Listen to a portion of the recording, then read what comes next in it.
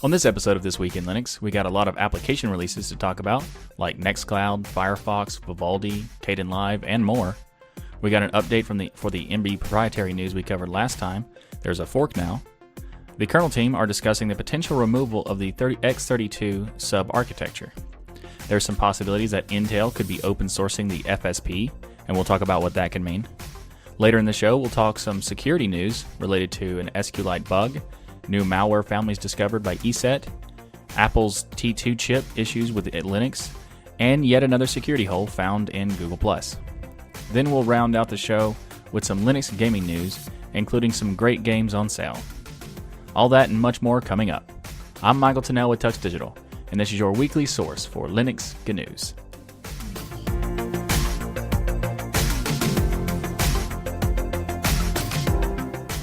Before we get started, I just want to give you a reminder that the Linux is Everywhere shirt and merchandise is on sale right now for the holidays. You can use the coupon code LinuxMess for 20% off coupon. And just so you know that this is actually the standard shipping in order to get it by Christmas has already passed. So if you wanted to get it by Christmas, it would be rush delivery. But if you don't really care about when you get it, then the sale is still going on for this week and next week as well. And if you are interested, be sure to check it out by going to tuxdigital.com/LinuxIsEverywhere, or if you're in Europe, by going to tuxdigital.com/LinuxIsEverywhereEU for shipping inside of Europe.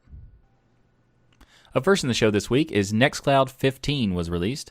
Nextcloud has a lot of cool stuff that's coming in, but first I want to talk about the performance improvements that they had, and that is that the site is faster overall with uncached loads and cached loads, but the uncached has been massively improved from 15 seconds down to 5 seconds. The caching has been doubled in speed from 3 seconds to 1.5 seconds, so that's really good. But the best things that are coming are related to improvements to security, collaboration stuff, and social functionality inside of the system. So Nextcloud Social adds the ability to use ActivityPub. And if you're not aware, ActivityPub is basically a protocol and a foundational structure that runs a lot of the open source social network sites. So like Diaspora, Mastodon, PeerTube, Friendica, and many more are using the ActivityPub as a function, as the function to do all the Fediverse stuff. So like the federated instances and things like that. So if you are using ActivityPub, you can actually interact with one network to another. So for example, with Mastodon, you can subscribe to PeerTube instances or PeerTube channels. So anytime someone posts on PeerTube, you also get updated as like a notification or status update through Mastodon. So in this case, Nextcloud is adding the ability to utilize ActivityPub directly in the Nextcloud app, and that way you could, for example, post to Mastodon from Nextcloud and various other things like that. Potentially, this could be massive because depending on how they implement this, it could be like very good for the networks as well as Nextcloud. So, for example, with the networks, Diaspora is a very good example in the sense that it doesn't have any scheduling ability and it doesn't have any ability to automatically post from other things. There are some people who are doing like services that kind of do it, but not really. It doesn't really work that well. But overall, this would be great if they were to do that, because if Nextcloud were to make it like it's a single hub that you could push out your toot, it's Mastodon calls it that, yes, and your post on Diaspora and every places like that, it would be really cool because it'd be very efficient and just overall a better experience. Now, another thing that they did was adding some improvements to the security in the sense that they have now made it possible for administrators to control and even enforce two-factor authentication on a global case or in a group-by-group case. So, for example, if you're a company and use Nextcloud for your infrastructure, you can actually force all of your employees that have access to your Nextcloud to use two-factor authentication before they can actually use it, which is really cool. And they've also added some one-time codes structure so that a sysadmin could create codes for people and they could use it that one time, and you don't have to worry about them losing the password or whatever because you can just reset the code, and then when they need to use it, you can do that way. So it's giving a lot more security and authentication control. That's awesome. But what's really, really cool, and I'm so excited, and I was waiting for it for a very long time, and that is support for Collabora Online. Now, if you're not aware, Collabora Online is made by the Collabora team who work on LibreOffice. So essentially, it is LibreOffice in the form of like a Google Docs. So you know how Google Docs, where everybody can work together on the same document at the same time in real time. Collabora Online does that as well through the LibreOffice structure project. Very awesome. They've also made it where you can do like document revision, so it's like a history structure. So if something changes, you can go back and see what the changes are. You can even have chat during the editing sessions, as well as easier sharing and even commenting on the document. So instead of like changing the document, you can make a comment like on the side in a sidebar about a particular section of the document, so you can have a conversation there. So that's very cool. They've also made some updates to the mobile applications and many more things. So if you want to check out Nextcloud 15, I have a link in the show notes. Now, it is a slightly little bit complicated right now to get an upgrading to use this version because it's still rolling out to various different like platforms and various different distribution methods.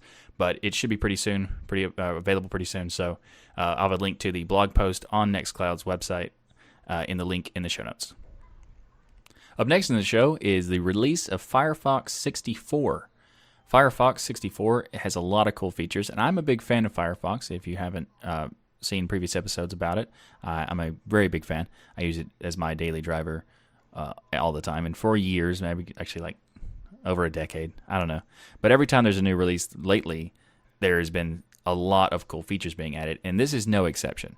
Now, there's not these huge like features for everybody, like the container tabs, which was amazing for everybody, but there are really good things for developers in this one, as well as there are some cool things in general. But first of all, they've added a multi-tab selection feature where you can, you can hold control.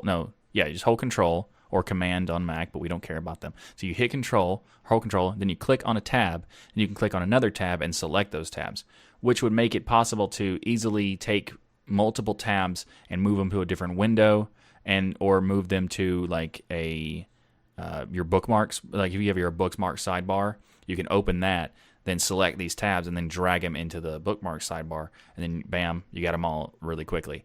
That's very cool. So that's a nice feature. It's a nice workflow feature I like. They also added an accessibility inspector, which if you're using like developer tools and things like that, it makes it easier to see, like to display the contrast ratios for text, and that's pretty good. So it makes it easier for developers to see how their website works for different contrast ratios and things.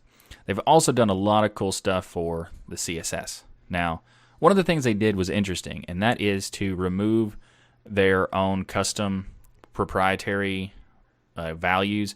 I mean, it's not proprietary because it's open source code, but it's called proprietary in this case because it's like your CSS code specifically has like dash or tac moz tac, then whatever the actual CSS selector is. This way, they're going to make it where they're doing WebKit, so it's like tac WebKit tac selector. This is actually pretty cool because it means that a lot of people who are already using the WebKit approach for their designs will make it automatically work with Firefox as well. That's very nice. So it makes it a lot more like standardizing the code, which would be much better in a lot of ways for developers as well as users, because it'll be more like the transition from the code from Chrome or Safari or whatever to Firefox will be a lot easier and a lot more seamless, which is very nice. They've also made it where you can customize the scroll bars, which is very cool because it used to be pretty much impossible to do that without actually modifying the entire theme or the entire theme of the application. So very cool. And they've also added some multi-position stops inside of color gradients for CSS, which just means that if you want to, instead of having one starting and one ending gradient, you can have multiple gradient sections. So that's very nice. They've also decided to remove the trusting of TLS certificates issued by Symantec. Now, they already announced that they were going to do this probably a couple months ago or so, because Symantec doesn't really know what they were doing, and they essentially sold off all of their stuff to another company. DigiCert, I think, is who took over But basically, Symantec is known for being like a antivirus security company who completely butchered SSL certificates and TLS certificates. So it's really good that it's now, it's getting a full push of getting rid of those certificates because, yeah, they were not very good. Anyway, moving on, Firefox 64 also has decided to basically just improve like a bunch of bug fixes and performance issues so that they've improved it.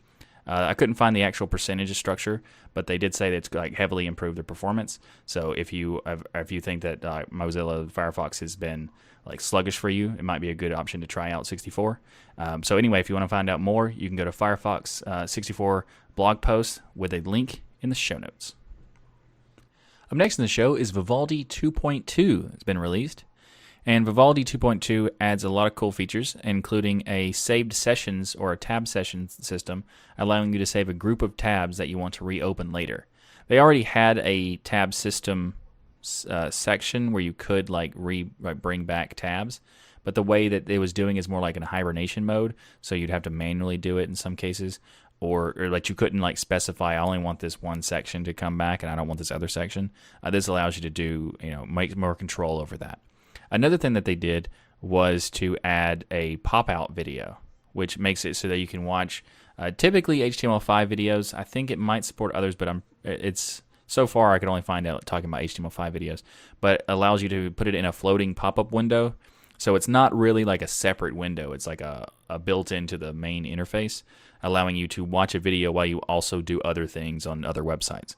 So it's like a picture-in-picture mode kind of thing. It's a little interesting. There are other there's add-ons for Firefox and Chrome that can do that, but this is interesting that they built it right into Vivaldi. So another thing they did was set up that access keys let you access important functionality of a web page with the keyboard shortcuts. So for example, you can set up Wikipedia quick commands.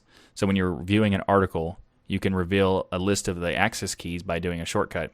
But then the access keys could be like a way to interact with the site, such as edit this page or search Wikipedia and things like that. So you can essentially create your own custom shortcuts with various sections of a website, allowing you to kind of quickly manage various different things of the site. It's a pretty cool idea.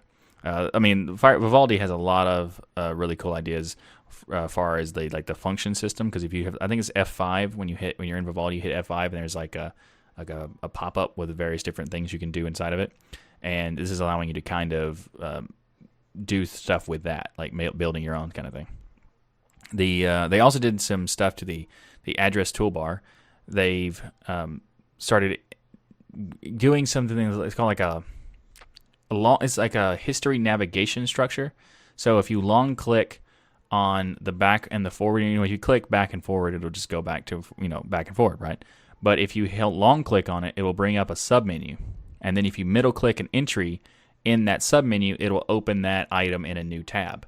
So it's it's kind of like adding a new workflow approach to it. So that's pretty cool.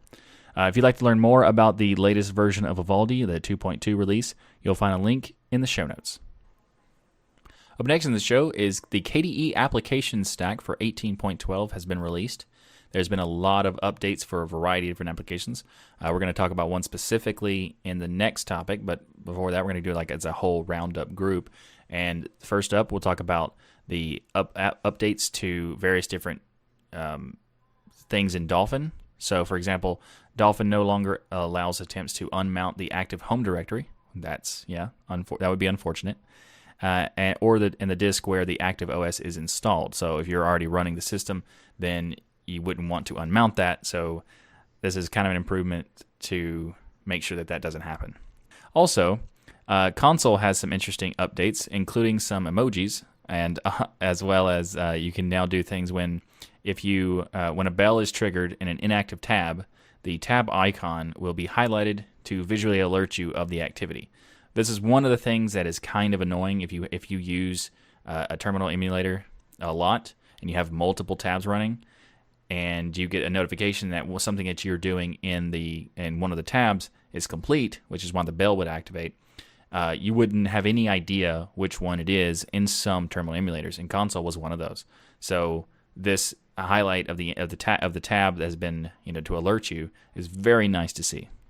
Also, now that if you use your mouse, let's say for your example, your mouse has a forward and back button, it allows you to switch between the tabs now in console on your mouse without having to use, click which one you want or use the keyboard. So if you have that, it might be nice to do that.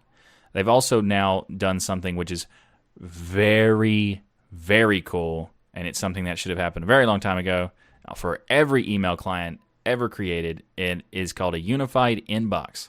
You can now have that in Kmail.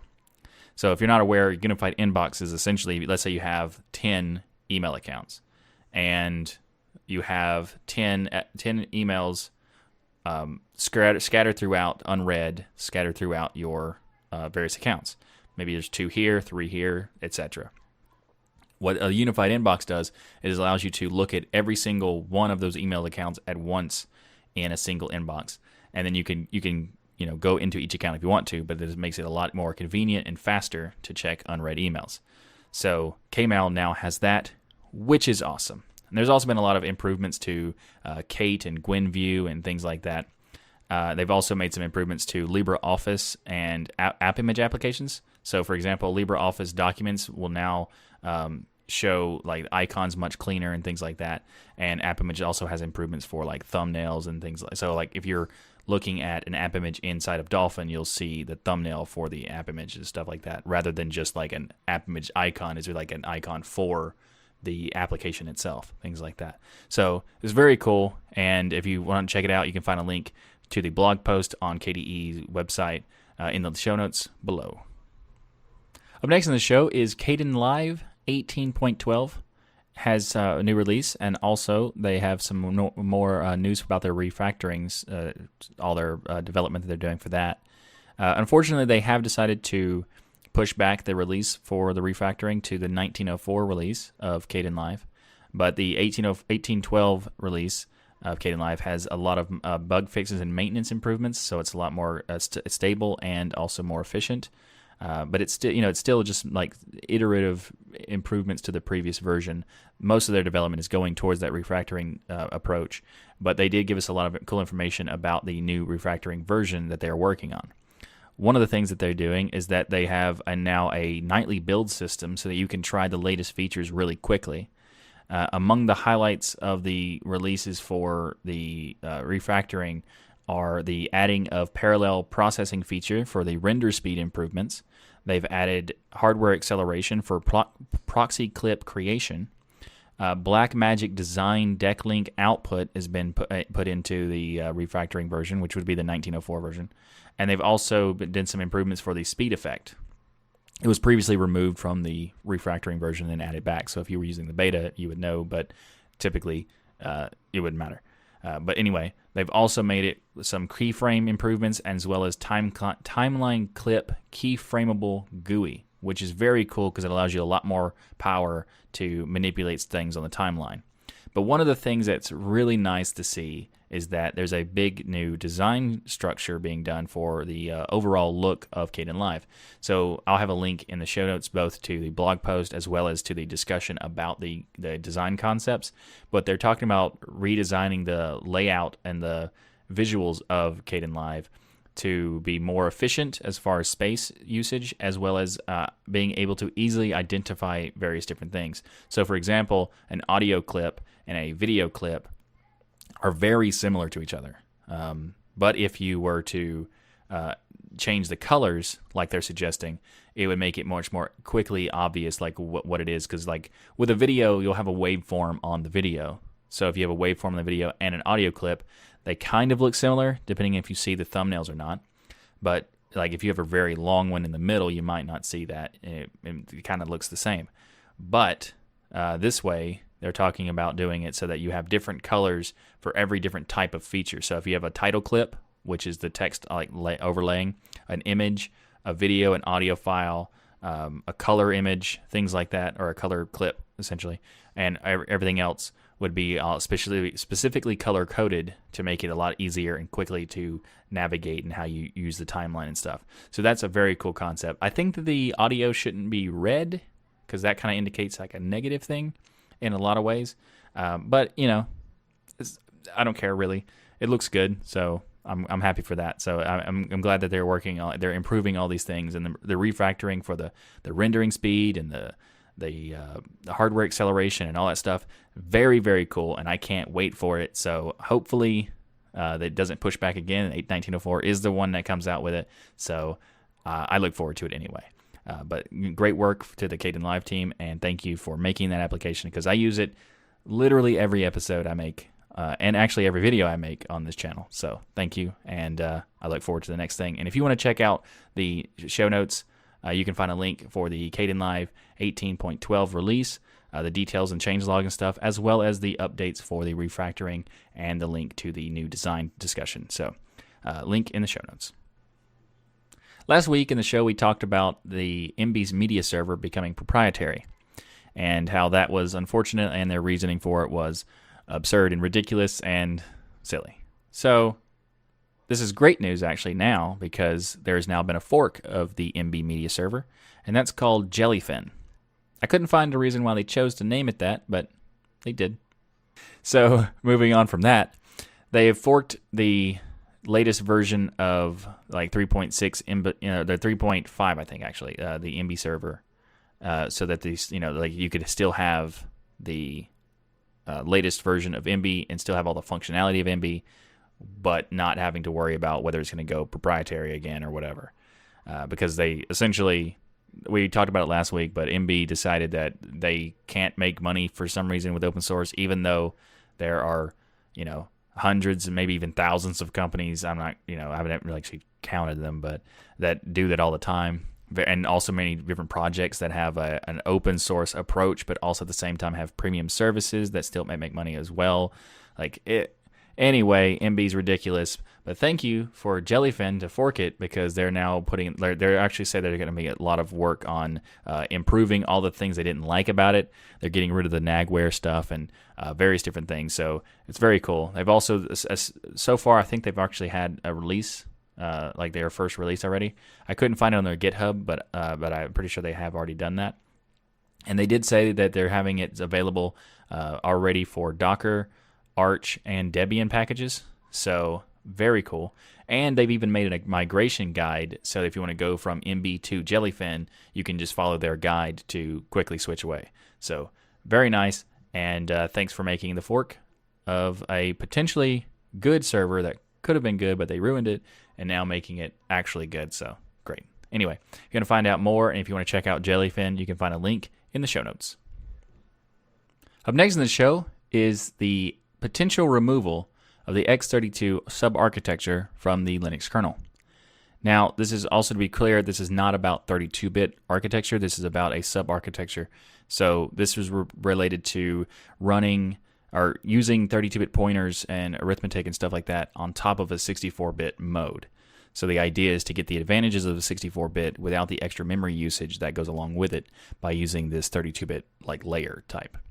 So just to be clear, it's not 32-bit architecture, but they are actually talking about how they're not really sure how many people use it, so, or if it has any users at all. So they're doing this to kind of test to see, how many people use it, and to find out if it's worth continuing to maintain. So on the mailing list, Andy says he's proposing it by saying that we make config x86 x32 depend on broken, which is a classification for a release or two, and then remove all the code if no one complains.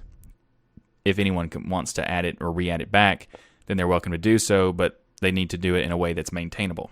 So they want to see if anybody actually cares, and if they don't, they'll get rid of it.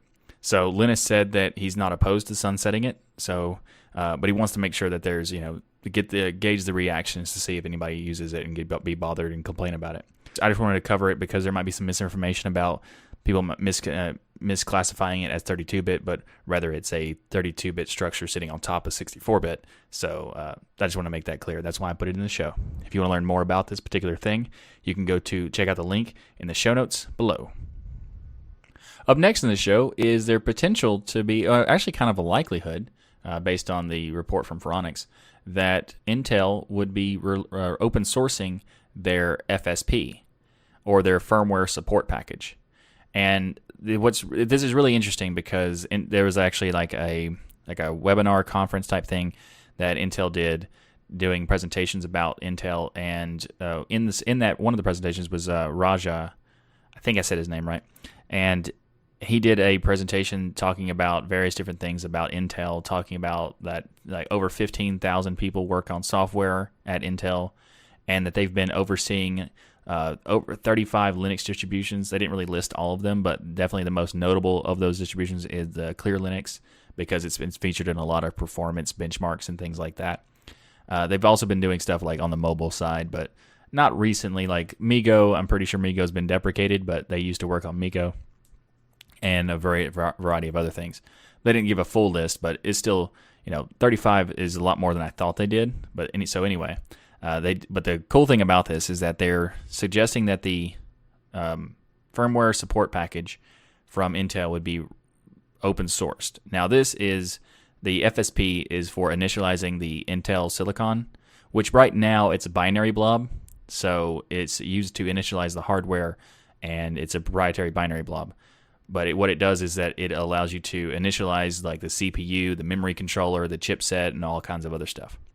So making this open source could be pretty big news for things like Core Boot and LibreBoot and things like that, and also just in general, because it allows the system to be more not dependent on the binary blob, and it also makes it more learn more about documentation for the variety of ways to implement the improvements in performance of it, as well as security, to make sure that the things are utilizing it can be improved, and they can find bugs and things like that. So it's very, very cool. It has a potential huge impact if they do it, and they did say that he did say that they're working on doing that, but they don't really give any kind of like suggestion as to when. So they did kind of say that maybe in the beginning of 2019. So that's way more than I would have expected. I would have said them say, yeah, we're working on it, and 4 years from now, it might happen. But at this point, it might happen within the first quarter of the year. So that's pretty interesting. So this could be a very big thing, and also more so than just the functionality of it and the security of it. They've also said that there's kind of some customer demand for the FSP, the firmware support package, to be open sourced. So that's actually pretty cool, because it means like if the customers, like the enterprise companies, are demanding to be open source, that means that they're pushing towards more open source, making these big companies change their path because of it, and that's a good sign too. So if you'd like to learn more, you can read the Phoronix post about this, which I have it linked in the show notes. So if you're interested in self-hosting, then Namecheap is having a really cool deal that's starting, well, actually next week, technically, because we're going to be releasing this episode on the 16th. Their sales will start on the 17th and will go throughout the week until the 21st. Now, they're going to have one new sale every day, and they're going to be really good deals. Like, basically, every time they have a big sale like this, they drastically discount the cost of all their services and stuff. So, for example, instead of having like $13 to $14 for a domain, you could get it for sometimes as low as $1, even less occasionally. So, we don't really know exactly what the deals are going to happen, but I just want to let you know that if you are interested in self-hosting, or getting your own domain and things like that, this is something that you should check out, because I'm a big fan of Namecheap. I use a lot of their services. So I think that if you are interested in getting a new domain, or getting some hosting, or even private email, they do have some really good services, and they're going to be on discount soon. So I wanted to add this in here. And while this is technically not an ad, because Namecheap's not paying me to talk about it, I did put in here that's, sort of an ad, kind of, because it's an affiliate deal. So if you were to purchase anything from the link in the show notes and in the description, then a percentage of that will go to the Tux Digital channel. Now, so it's not a sponsorship or anything. They're not actually paying for this conversation. I just want to let you know that if you are interested in deals in the sense of like domains and hosting and private email, for example, like that, then this would be a good option to check out. So check out the Namecheap holiday sale, which is starting, well, technically tomorrow. Up next in the show is an unfortunate bug in SQLite that was found that would actually, it's a vulnerability that could actually allow for remote code execution. It was discovered by the Tencent Blade team, and they've actually named it Magellan. So this is pretty wide-reaching, actually, because SQLite is used a lot in a variety of different applications, because it's an easy way to set up a database without having to have like a full database structures built into the system. So like you don't have to set up a web server and a database server and all this other stuff. You can use SQLite to provide that kind of functionality. So it's very heavily used. In fact, one of the things that they mentioned specifically was that it actually affects Chromium-based browsers. So Chrome, Chromium, Vivaldi, all these different browsers are affected by this situation because it's a bug inside of their API.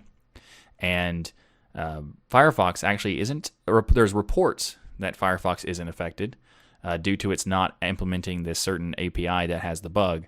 So it's potential that Firefox is not affected, but Chromium and Chromium-based browsers are affected, which means that the reaching of the potential vulnerability is pretty wide. However, all of the SQLite itself has been updated to fix the bug, as well as Chrome and Chromium have been updated to fix the bug as well. So if you recently updated, you're probably fine and good to go. But just so you know, you should absolutely update. What's interesting is that this bug was disclosed by the Tencent team. I think that's how you say it. They said that they will not disclose any of the details of the vulnerability at the time. They've sent the information to the vendors and the developers and things like that to fix these vulnerability as soon as possible, but they don't want to explain how it works yet. And they also said that they have created an exploit, but it's not public exploit. So they said that they've successfully exploited the Google Home product with this vulnerability. So it is definitely a potentially bad thing because of how wide that SQLite is, but because it's very new and because the exploit is not explained yet, there's probably not anyone in the wild that has been affected by it, but it does have potential that it could be. So if you are using anything that's like Google Home or anything like that, or you're using Chromium and stuff like that, you should definitely update. Well, actually, you should just update most of the time your software anyway, because typically that's what they're for, is to fix bugs and to fix security holes and things like that. So anyway, if you want to learn more about this, which will be linked in the show notes. Up next in the show, we got some more security news. Actually, a little bit more after this too, but next is the ESET team. The cybersecurity firm ESET has found 20 new malware families. Now, these are actually pretty interesting because of how they found them, but just to be clear, I'll tell you about what they are first. They operate in the very similar, pretty much all the same manner, in a Trojanized version of OpenSSH client. So what would happen is the attackers would compromise a system, and then typically a server in this case for to utilize in this way, and then they would replace the legitimate OpenSSH client with a Trojanized version of it, which is basically what all these malwares are doing. So another thing is that out of the 21, 17 were found to create a backdoor mode, allowing the attacker to stealthily, I don't know, and persistent way to connect back to the compromised machine. What's really interesting in the way they found it, because they found it accidentally, because they were actually analyzing a botnet called the Wendigo botnet, and they found this backdoor called the Emby, I think. And inside that, they found an internal mechanism that would scan for other locally installed OpenSSH backdoors. So they found all of these backdoors by finding one backdoor that already existed, that they were already testing. So that's pretty interesting. And they also created the dark side of the force. I don't know what that's supposed to be. I know it's for SSH, but I guess they meant to go force with the force. I don't know. However they wanted to do that. So this is a 53-page report of that. So you learned a lot more about it. But I wanted to talk about it because this will probably be in a lot of news places and blog posts talking about it, because it's 21 new malware families found for Linux. Yeah, kinda. It's true, but all at the same time, it's not really a big deal, because unless a Linux sysadmin or a user goes out of their way to misconfigure their system, like for convenience or something, there's very little likelihood that this would be anything, because you have to first compromise the system before you can deploy these backdoors and stuff. So you'd first have to get into the system and then do it. So while it is definitely malware, it's not as bad as some people are trying to make it out to be. So I just wanted to put that out there. If you want to learn more about this and maybe read the 53-page report, I'll have a link to it in the show notes. Up next in the show is some Apple is annoying news. And that is that there's actually, to clear up something, there's been some rumors going around where the report saying that the Apple II chip, the T2 chip, blocks Linux from booting. And while that is technically not true, the end result is basically true. So the rumors are basically saying that it won't boot, but it can boot when you disable secure boot, and you go into the, well, not the BIOS, but you go into the UEFI and disable the secure boot. Then you could absolutely boot it through like a live USB and stuff like that. But unfortunately, that's where it ends. That's where the good news ends. So the team at Linus Tech Tips actually have a Mac Mini review coming soon on their YouTube channel. And in that video, they actually addressed this particular topic and said that through their testing, they found out that while you can technically boot to Linux with a live USB and stuff like that, you can't see the internal storage once you're booted, and therefore you can't install the system at all. So while, yeah, you can boot it, but you can't install it, which would then effectively be the same thing. You can't use Linux on the Mac stuff, like with the T2 chip. So if you were interested in getting something that had the T2 chip in it for some reason or another, this is a kind of a deal breaker. The Windows actually has a specific exception that allows it to boot on the T2 chip. So they would have to do the same thing for Linux and various different distros and stuff. I'm not really sure how complicated it would be to have, like, if it was just like a Linux kernel check or something like that, or have to be the specific secure boot key to get in, or a signature, I mean. But anyway, I mean, I think they're kind of overpriced. Who cares kind of hardware, but some people like it, I suppose. So if you're interested in checking out more about this particular topic, I'll have a link in the show notes to some more blog posts as well. But mainly, unfortunately, I can't really give you the link right now when this posts to the video that Linus does about it. However, I will post a link to the small clip of it where they talk about this, as well as when they do post the video, I'll link to that video in the show notes as well. So, but to be clear before we move on, Secure Boot is the name of a protocol that is in the UEFI, or the Unified Extensible Firmware Interface, which is for like the firmware of the computer, kind of like a BIOS. Not exactly BIOS, because that's another one. But disabling that does not make the system insecure. It's just called Secure Boot. It's not the secure part of it, is just the name of it. So if you are seeing like tutorials that say disable Secure Boot, it doesn't mean you're disabling any kind of security kind of thing. But just wanted to clear that up too. So if you want to check out the video whenever it does release, you can find a link to that in the show notes when it happens. Up next in the show is some more security news from Google+. There's a new security hole that was found, and this one is much worse than the last one. So previously, the first bug that we announced that was going to kill Google+, essentially, that they decided to remove it or kill the consumer side. Why would anybody want an enterprise version of Google+ if they keep finding these massive bugs?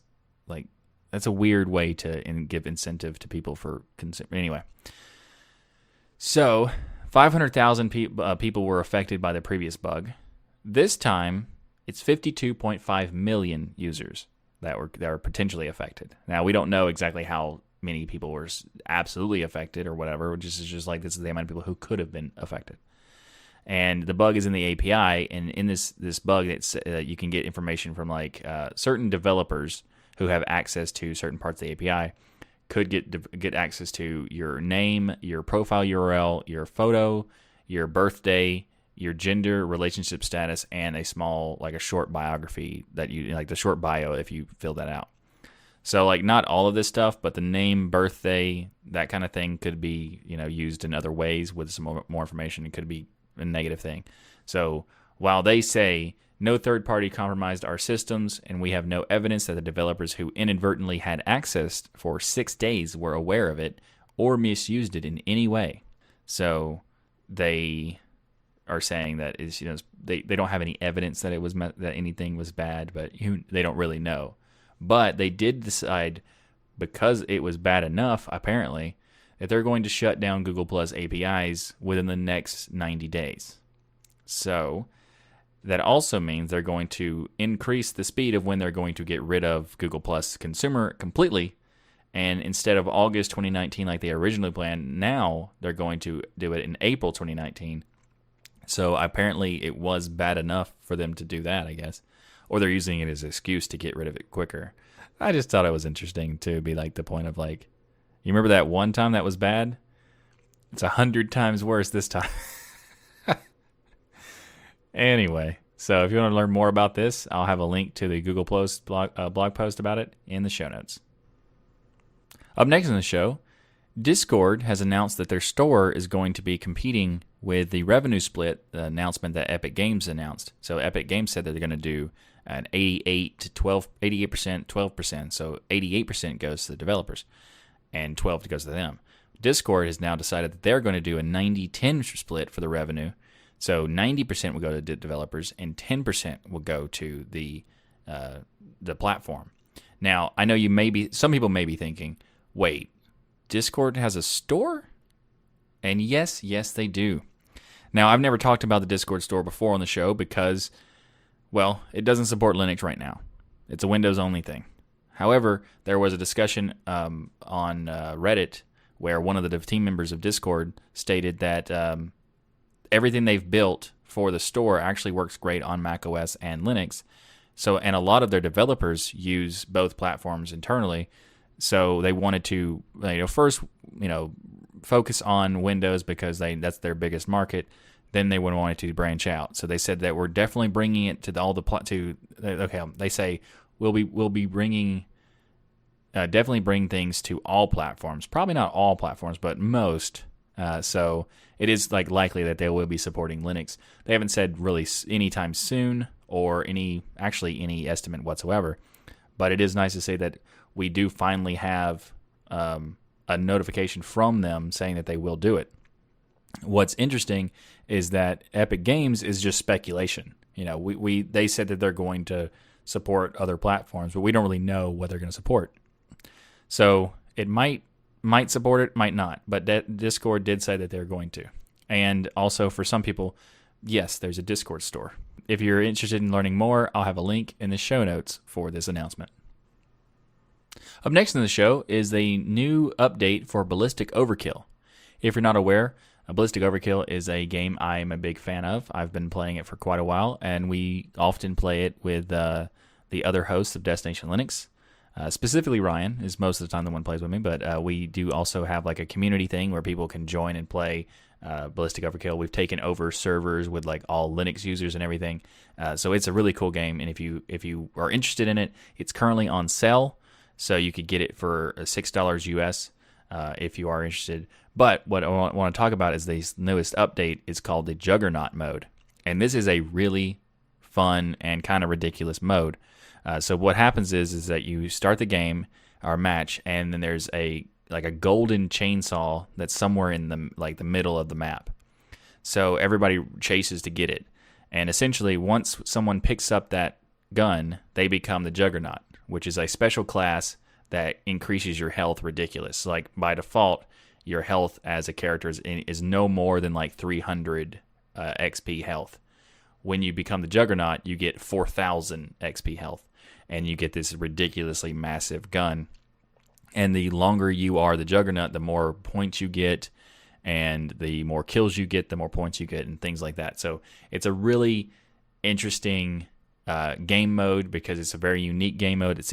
And I've actually played it yesterday, and it was really, really fun. I didn't get a chance to be the Juggernaut that much because turns out you have to be pretty good at shooting games in order to be the Juggernaut, which I am not.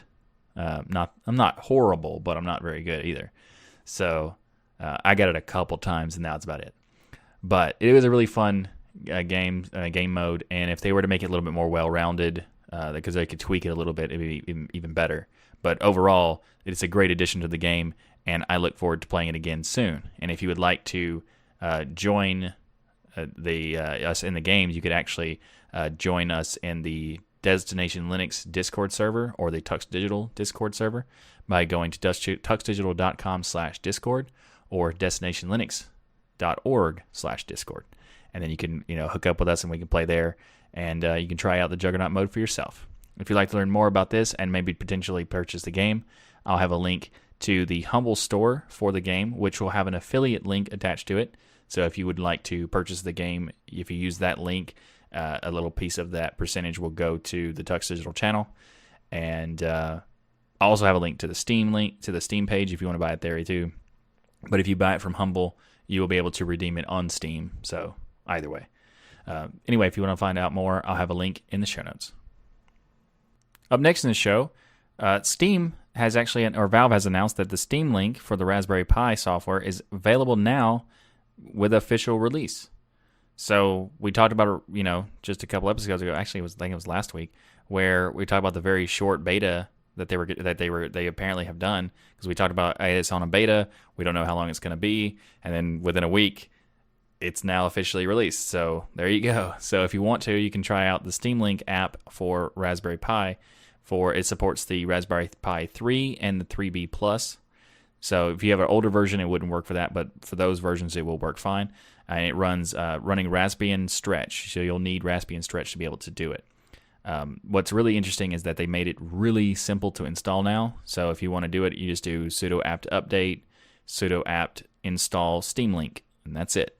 So it's very cool. So if you're interested in checking it out, you should do so, because one of the things I found out recently is that not only does it allow you to like stream your favorite favorite games from your computer to your TV and stuff like that, it also makes it possible where you can spectate VR games. So when someone's playing a VR game, you can actually watch what they're doing on your screen via the Steam Link with the Pi.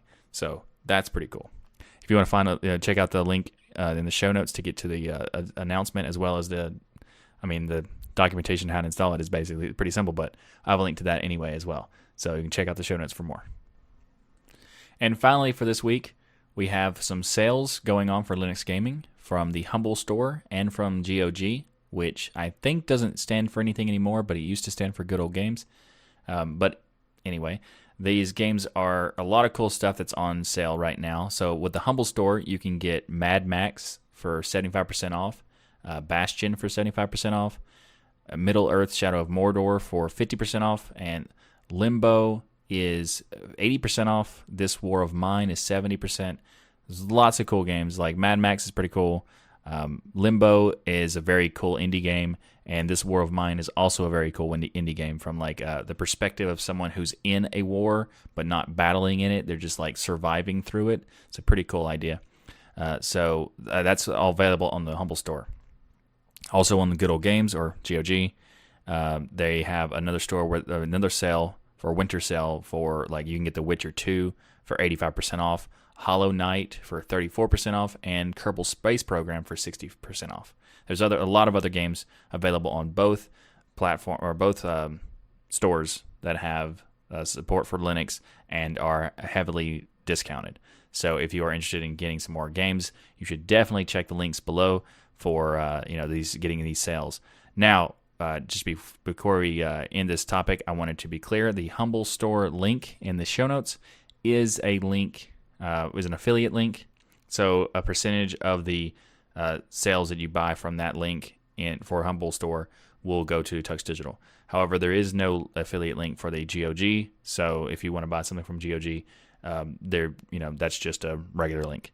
So I just want to make that clear before I forget. If you're interested in finding out some more about what games you can buy from these platforms, I'll have a link in the show notes to both these particular sales, as well as the links to like the Linux tuxdigital.com/games on sale. If you go there, it'll give you direct links to the various different stores and automatically have the Linux games selected, as well as games that are on discount.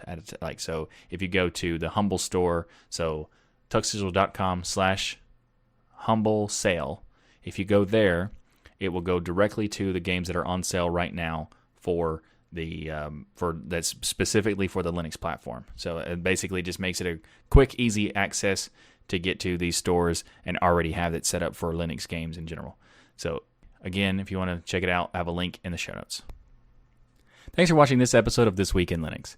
If you like what I do here on this show, please like that smash button and be sure to subscribe. If you'd like to support the Tux Digital channel, we have multiple ways to contribute via PayPal, Patreon, and many more. You can learn more by going to tuxdigital.com/contribute. Or you can order the Linux is Everywhere t-shirt by going to tuxdigital.com/Linux is Everywhere.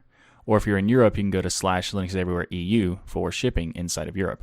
And also remember the Linuxmas coupon code for 20% off. We also have ways to contribute without any cost to you by using our affiliate links. You can find links for places like Amazon, Private Internet Access, Namecheap, and more by going to tuxdigital.com/affiliates. If you'd like to submit some GNUs to the show, then visit the subreddit by going to thisweekinlinux.reddit.com. If you'd like some more podcasting goodness from me, then check out the latest episode of Destination Linux, as I'm a co-host of that show. And as a special note, the Destination Linux episode that is the latest, or actually not technically the latest right now, that's 99.99, which is it's a kind of a jokey announcement you might want to check out. But the announcement is for episode 100, which is coming out on Wednesday of this coming week. So you should definitely check that out because it's going to be worth watching. And also, just as a reminder, this show is live, usually every Saturday. So join us in the live chat room to discuss all the latest Linux news each week. Thanks again for watching. I'm Michael Tennell with Tux Digital. And as always, keep using, learning, and enjoying Linux.